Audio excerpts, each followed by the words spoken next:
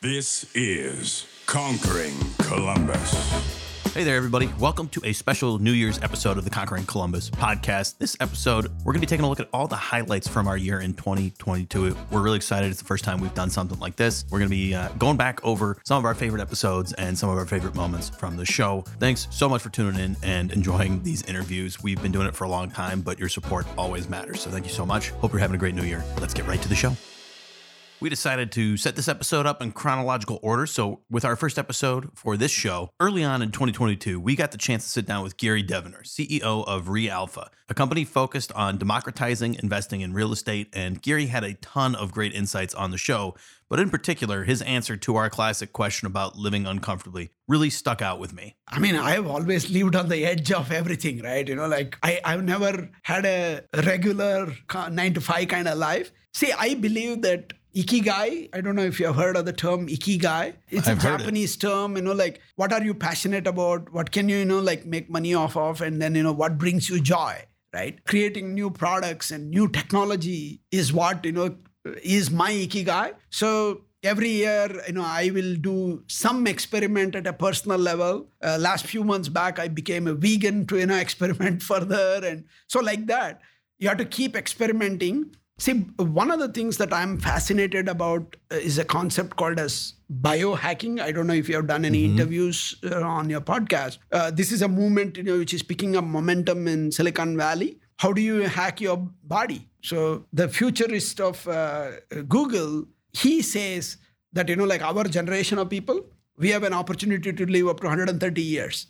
So if you're going to live that long, you better find, exciting stuff to do, right? Our next highlight is from episode 306 of Conquering Columbus with Matt Scanlon, founder and CEO of Ant Health and formerly co-founder and CEO of Cover My Meds, one of the most successful startups to ever come out of Columbus. And we've been trying to get Matt on the show for a while, and he did not disappoint. Here he is talking about the importance of sustainability in your business and finding product market fit. It was fundamentally about going slow and saying, how can we make sure that we're doing things in a way that is going to make this business sustainable? You mentioned product market fit. Another great advantage of that was that by the time we were placing a huge bet, we already knew that the company was going to work.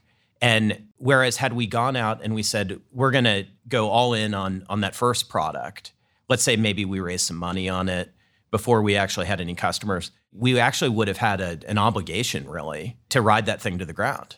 And so we were able to be relatively flexible and to really see the reality as it was and to say, this is okay.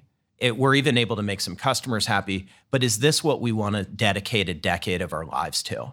A couple weeks later, I got the chance to talk with Ernest Levert Jr., founder of the Royal Oak Initiative, which provides mentorship and community through chess.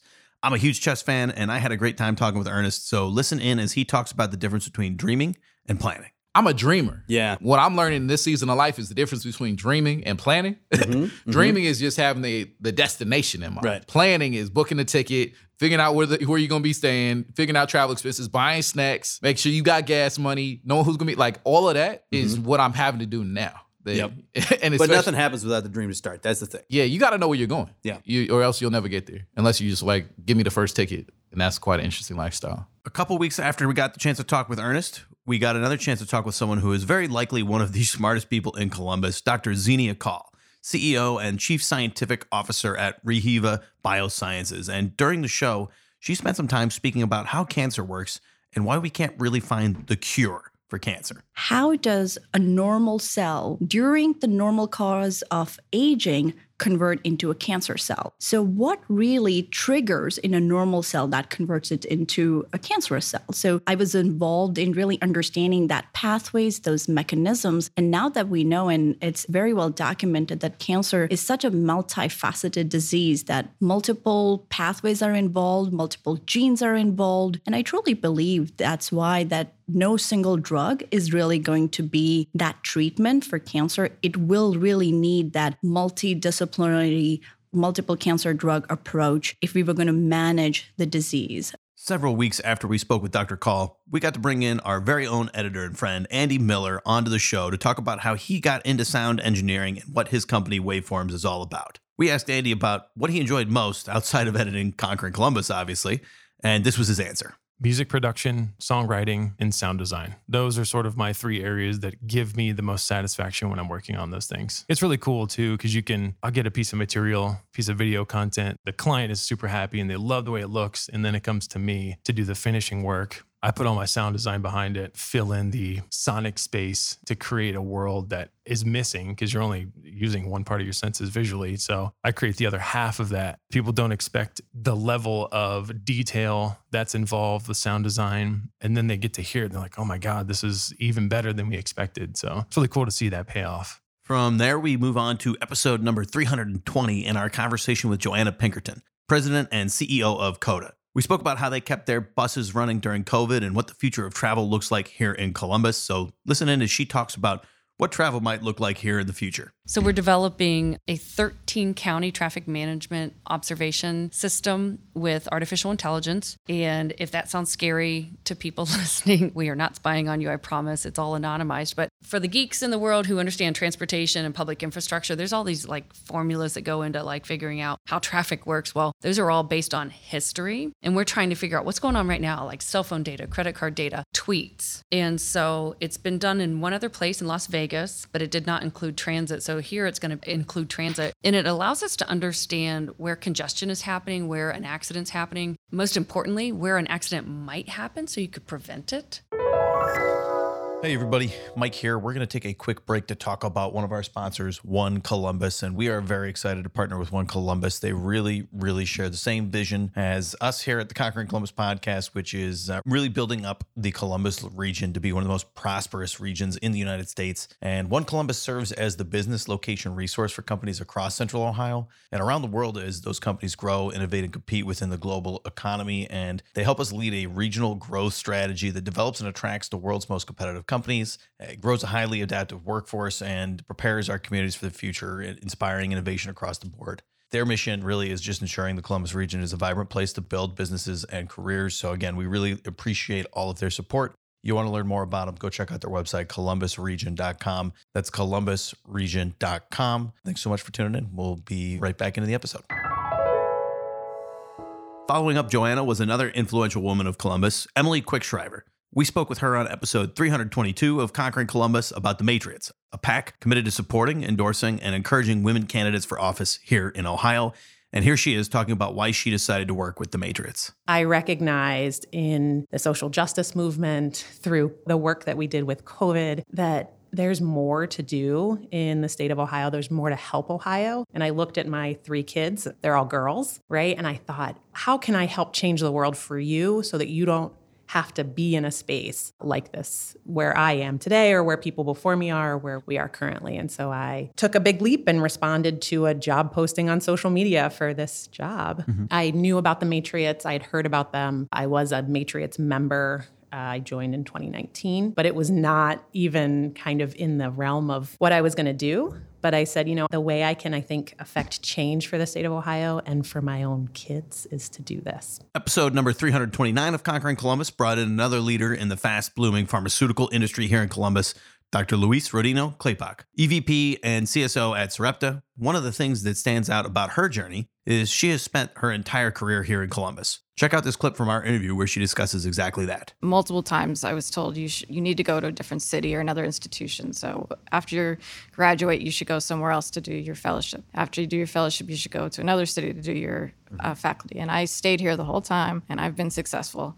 I'm not saying that's for everyone, but you don't have to listen to people, and you could find your own path and just love what you're doing. I know that's not easy for everyone, and I feel grateful that I can say that, but that's what I would recommend. As we approach the latter half of the year, I got the chance to chat with Thomas McClure, founder of Fashion Week Columbus. And I'll be the first to admit, I'm not the most fashionable person walking through Columbus, but I enjoyed the chance to talk with Thomas and learn more about our fashion community. Here he is talking about how Fashion Week Columbus got its start. So spending a lot of time in that space with a lot of models, a lot of different personalities, a lot of actors as well, because it was a full service agency, and voiceover artists too. In 2010, I had some models come in and just were asking, hey, do you have any runway shows you can book us for? And at the time, the only runway show we really had was Highball Halloween, which I love Highball, by the way. Yeah. That's coming up at the end of the month too.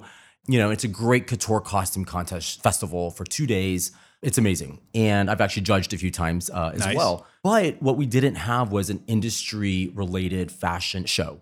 And that usually is Fashion Week. And a lot of major cities have Fashion Week because it's industry-related. It really spotlights the designers and the talent. And it doesn't just showcase theater of artistry. It's really a marketing piece. It's really a tool that designers will use to get to the next level and the next step and to get buyers, to get people interested in their brand. After that, Josh got the chance to sit down with Vamsi Kora, founder and CEO of Gothy Analytics. I was struck by a segment where Vamsi is talking about the importance of incentivizing his team the right way and why Gothy Analytics had such low turnover. So tune in here and listen. One of the things that I always hold dear to my heart and wear with, on my sleeve with a pride is we have almost near zero attrition during these extremely difficult situations of holding on to talent, so to speak. We all hear about all kinds of fancy names about how companies are losing their top talent. We were able to keep this almost near zero compared to any other competitor, primarily because we take care of people very well, we empower them. And also, as importantly, I treated the core of the team as my partners, and we incentivize them.